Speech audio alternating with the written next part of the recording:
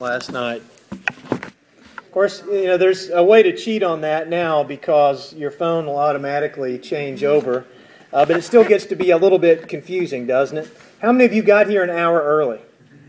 No one. How many of you have no idea what I'm talking about, wondering, where am I? What time is it? Well, the folks around us, especially those evil characters who do all of this daylight savings time. I mean, whoever planned this thing up, especially when we spring forward, then we really begin to say bad things about them. But they stay up until 2 a.m. and then they change time for the whole nation. And we begin to talk badly about them and think badly of them. And we think we're never quite ready, especially in the springtime.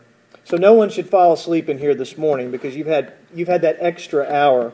Firefighters jump in there as well and remind us. They help us be ready for, in case there's a fire, they tell you to take batteries or take the old battery out of your fire alarm and put a new battery in so that you could be ready for anything that comes along, that you need to regularly keep up with all of that. And I had one of those terrible dreams last night where I kept thinking I was late for church. I know none of you can relate to that at all. But I kept thinking, okay, I'm not going to make it, and then it reminded me of other dreams that I've had in the past, not relating to time change, but those where I dream that I am not prepared to preach. Have you ever had one of those? You've got a meeting coming up, or you have some kind of an event or something going on, and you have dreams that you're not ready, and you keep trying to wake up. It's almost like one of those dreams where you're running and you can never get anywhere. Don't you hate those? If any of y'all are psychoanalyzing me this morning, you could have a lot of fun with the kind of dreams that I have, and I certainly won't go into any details. But I had that dream, and I woke up this morning thinking, what time is it? And I had set my watch to the correct time. By the way, that one is not correct back there, so don't leave early. I looked at my phone, and I thought, can I trust my phone? Is it the right time? Did it actually shift over at 2 a.m.? And then realized I was on time. And I talked to Jenny, and she had the same kind of thing. She said she kept waking up thinking that she had missed the time she was supposed to get up. And we have these dreams and we have these thoughts because we have this fear of not being ready. This is really what Jesus is talking about here in this gospel text and this parable that he is telling. Readiness is his big point for the people. And so he tells another parable. I mean, Matthew just gives us parable after parable after parable that Jesus tells to the leaders of his religion. Jesus is giving renewed emphasis to their need to be ready for the Messiah. And you can see in this image that is here, this lamp that is being lit. And it is something that they were very familiar with. In our culture of wedding planning and wedding planners and wedding directors and wedding singers, it is hard for us to understand the cultural context of this parable. I mean, as you read it, you think, this is really weird. Why would they be having a wedding late at night? Or why would they have to light lamps? And what is this all about? Well, it fit right into their cultural understanding. And just like with other scripture, if we are going to understand it, we have to get back into their context, back into history to see what they were thinking and what was going on in their minds. They would certainly understand the custom of bridesmaids waiting outside the door to light the way for the bridegroom. This was just customary. They would go outside and they would take their oil lamps and they would look for the bridegroom to come. They had no idea when he might show up. And they would know that once the bridegroom went into the house where the wedding was to take place, that they would follow in behind him and the party as they were going on in. They would also understand that once the bridegroom went in and once they followed him in, the doors would be shut by the ushers of that household. They would just close the doors. This, again, was just a custom. Because if you weren't there in time, you really didn't belong in. I wonder if we should do that sometimes. Just kind of, lock the doors. And that's what they did. They shut the doors and you were not able to get in. And if you were standing on the outside, you really weren't that important to the family. You would have been there on time if you had been important. There'd be no late arrivers to their weddings. And again, if they were actual family or friends, they would be there in time. This was just the custom, which would not play well in our culture, would it? When people are late to weddings, have you ever been to a funeral and people come in like at the very last minute? if you're the one who's being honored there, if you're the one who is dead, I guess you wouldn't recognize it necessarily, but you would want people who loved you to actually be there on time. And the same thing, again, happens with church. It happens to meetings and other things. We are a late society, and we tend to put things off. But Jesus was not focused on the wedding, and not so much the bridegroom's arrival either. That's really not the point here. He is really crafting his story to make a huge and monumental point to the people around him, the religious leaders and the disciples and the others who might be hearing this story, about the foolish bridesmaids. If we had had time to read all of the readings that were set aside for this Sunday, we would read some about wisdom and foolishness. And if we were to read the 1 Thessalonians passage, you would hear something there about people who are wise and are looking ahead to the second coming of Christ. And really that's Paul's whole intent on the letter to the Christians at Thessalonica. He wants them to understand that they are not to be lazy and slothful, but to be working. And that's where that passage comes, if you don't work, you don't eat. He wants them to understand they're to be active and working, looking ahead to the second coming of Christ. It is wisdom versus foolishness. Those who weren't prepared, who had no oil in their lamps when it was time to light them, they were the foolish ones. Jesus is contrasting them with the other 5 bridesmaids, who fell asleep like the other 5, but who were ready when the time came to light their lamps. They were prepared to greet the bridegroom. And as Matthew has already noted in the text that we've heard this last month, Jesus' religious group, the Jews, were to love their neighbors. They were to act with kindness and righteousness, not just to their own people, but to everyone around them. They were to be a light for all of the nations. And our reading from Amos this morning really highlights this in a bold way. Amos is one of those strange characters. And if you have not read Amos, I encourage you to pull out your Bible and read through Amos sometime, because he is a fiery preacher. He is a prophet for God. And you can just imagine that no one took him out to lunch after church was over. People were saying nasty things about him because he was literally going around and pointing people out, pointing nations and groups and all of his friends and his family, all these people around him. He is literally going around in a circle, pointing out why God was mad at them. I mean, just a great and wonderful guy, a guy you'd love to hang around. And so he is pointing out the fact that God is mad at them. As Amos tells them, God was fed up with their worship, and that the day of judgment was coming on like a lion. And as the scripture said, it's like you escape from a lion only to meet a bear. I mean, you think you've gotten away, and all of a sudden there's this mean, nasty bear that is getting ready to take you out. And he says the day of judgment is coming, and you need to be ready. And y'all have blown it. You've completely missed God's whole point. God was not impressed with their elaborate worship. And it was very elaborate. They had all of these nice and wonderful prayers and things, the rituals that they would do. And they would make these sacrifices and these offerings. And God is saying, I detest it. That's really not what matters to me. Amos quoted God as saying, but let justice roll down like waters, and righteousness like an ever-flowing stream. They were in trouble, big trouble, because they had missed what mattered most to God. Justice and righteousness to the people around them and even to each other. As Amos and Jesus state, they would all be accountable on the day of the Lord. Well, all this talk of accountability makes us feel uncomfortable, doesn't it? We really don't like to be held accountable for anything, whether it's at work or whether it's at home or whether it's when we have to get pulled over by a police officer who's giving us a ticket. We just don't like to be held accountable. We tend to be procrastinators. I know none of you are procrastinators, but we as a society tend to be that way, knowing what needs to be done, but exhibiting great skill in finding ways to put off what we need to do. Right? I mean, with our taxes or with our skills, I mean, the to-do list that we have, the things that we're to follow through with, we put them off until the very end. And we get onto our kids for doing this, don't we? Especially with homework assignments and other things that come up. But we do it as well. We love to put things off. And because of this, there are self-help books.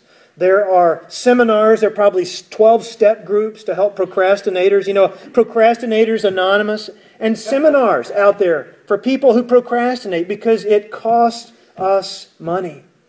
It brings pain into our individual lives, to our companies, and yes, even to churches, for putting things off. And yet we never really seem to learn the lesson. Part of our problem is denial about the impending day of accountability that is coming.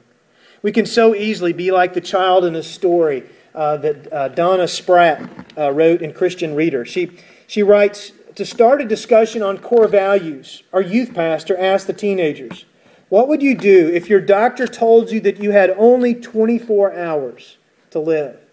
Have you ever thought about that? If you only had 24 hours to live, what would you do in those 24 hours? The teens mentioned being with friends and family, and the discussion seemed headed in the right direction.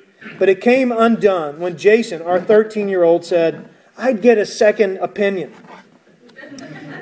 Maybe you feel the same way too.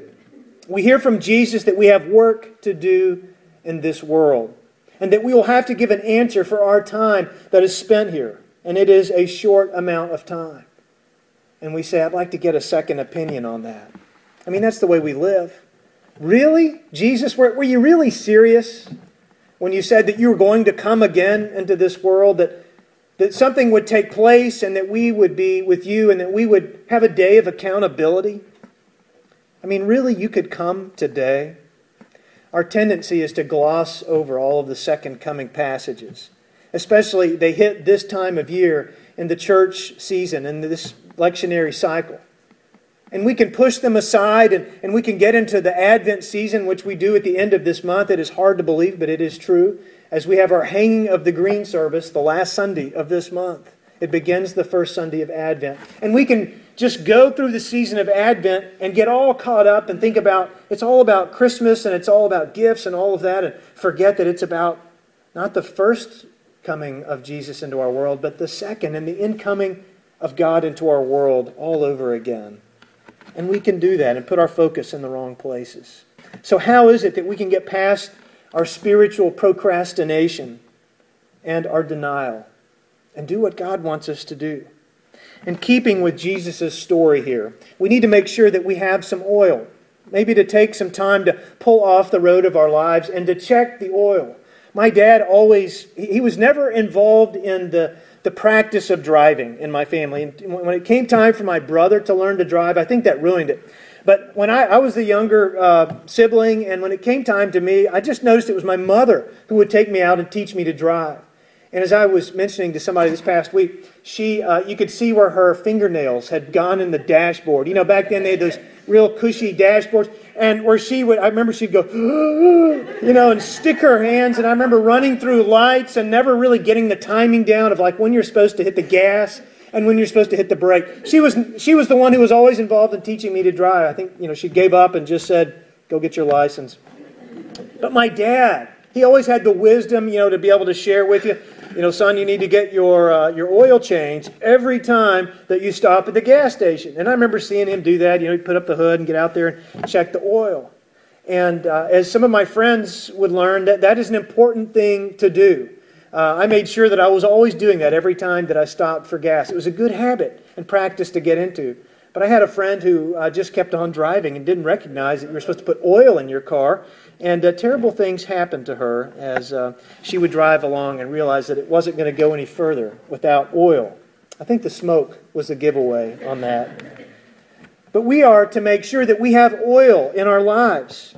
And this is the one thing that distinguished the foolish bridesmaids from the wise bridesmaids. Both of them fell asleep. And I think it's interesting to note that. Both groups fell asleep, and they were all asleep. And it's also interesting to note that when the one group realized they were out of oil, the wise ones, wouldn't give them any. I think Jesus, there's a lot that we could read into that, but even the wise ones, they were selfish in many ways. No, I'm not going to give you any oil because, I might run out of oil. But those with oil, when awakened, they were ready for the moment. It is clear from Jesus' other parables in this chapter, as well as throughout the rest of the Gospels, that the oil that his religious colleagues were to have in their lives as well as in their religion consisted of love for neighbor, love for themselves, and this idea of righteousness to other people, of ethical living to the people around them. This was needed in their society, and it is still needed today, isn't it? It is not so hard to imagine what Jesus would have to say in this day when injustice is seen and felt in our nation and around our world, when political scandals become the norm. I mean, we turn on the TV, especially in this time of presidential debates and presidential election, to be able to see who's goofed up. And there are people digging up stuff on each other, and there are people who really don't need anyone to dig up stuff on them. And it just comes out in the press, and we love this, and it really becomes the expectation. I mean, we get bored if there's not a good scandal, right? And so we continue on thinking this is the norm. When ethics have become so situational that character has become relative. If ever there was a time we needed oil, it is now. Well, we put oil in our lamps when we live in readiness, as we hear the words from Amos again. These that must have been ringing in Jesus' ears as he spoke that day. That God would just as soon not have us gather for worship on Sunday if we are not scattering for service and ministry Monday through Saturday. It is living with a recognition of what matters most to God, that our true offering to God is that what we do with the great commandment of Jesus in our relationships, in our conversations, in our offices, in our classrooms. It is not what we do when we come together on Sunday morning. Now, God does care about that part, and we've talked about love for God. But real love and real worship on Sunday always results in justice for others, righteousness at home and at work, and love for neighbor. That's how God measures our discipleship. Well, since this is what matters most, how do we make sure that we're doing it? Well, we begin by setting out to be like the 5 wise bridesmaids, choosing wisely today about tomorrow. We make a choice to act to ensure justice for those in our world who have none, for the marginalized, for the bullied, for the minority, and for the forgotten. We remember the helpless of our society and the powerless. They are all around us here, and they are all around the world. We choose wisely by making sure that our church ministries and our personal activities are full of the righteousness that God has provided to us, not that which is earned, because we recognize the Bible tells us we can't earn that kind of righteousness. It is something that is instilled in us through Jesus Christ.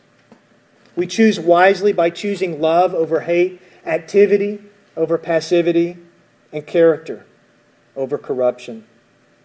And what really helps us to ensure that we have oil in our lamps is to remember this day of accountability. Now, I'm not going to describe it that you're running from a lion and get caught up by a bear. Amos does a good job of that, and we'll just leave it at that. But God does hold us responsible. And I don't really think this has anything to do with our salvation. We understand that, again, that is something that is by God's grace. We can't earn that.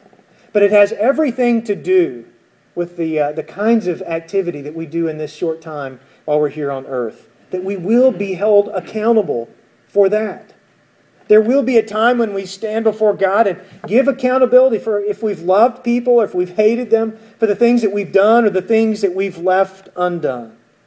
It is a day of recognition. And it causes us to look more closely at our careers, at our relationships, at our possessions, our resources, and our community.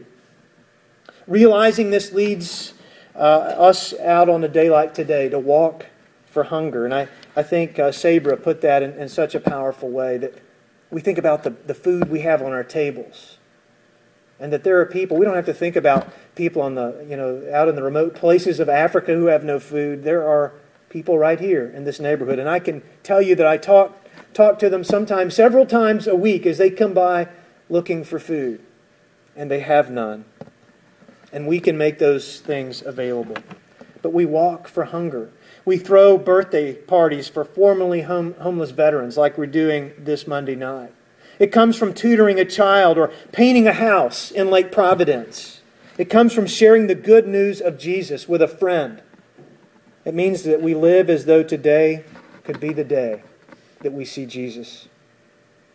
Pastor Lee Eclof tells the story of Robbie Robbins, who was an Air Force pilot during the first Iraq War.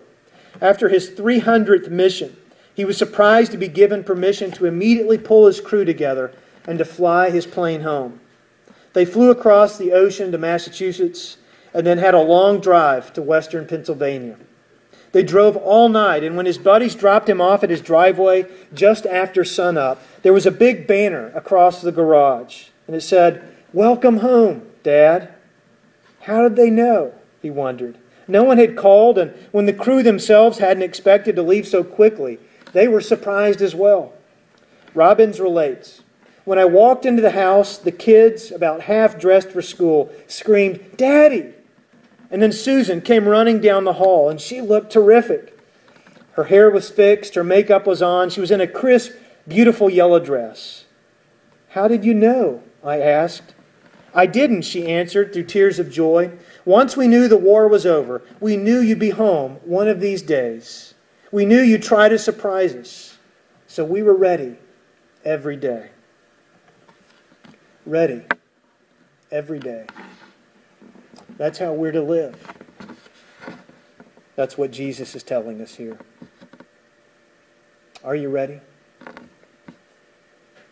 Let's pray. God, we thank you that you are a God who has demonstrated to us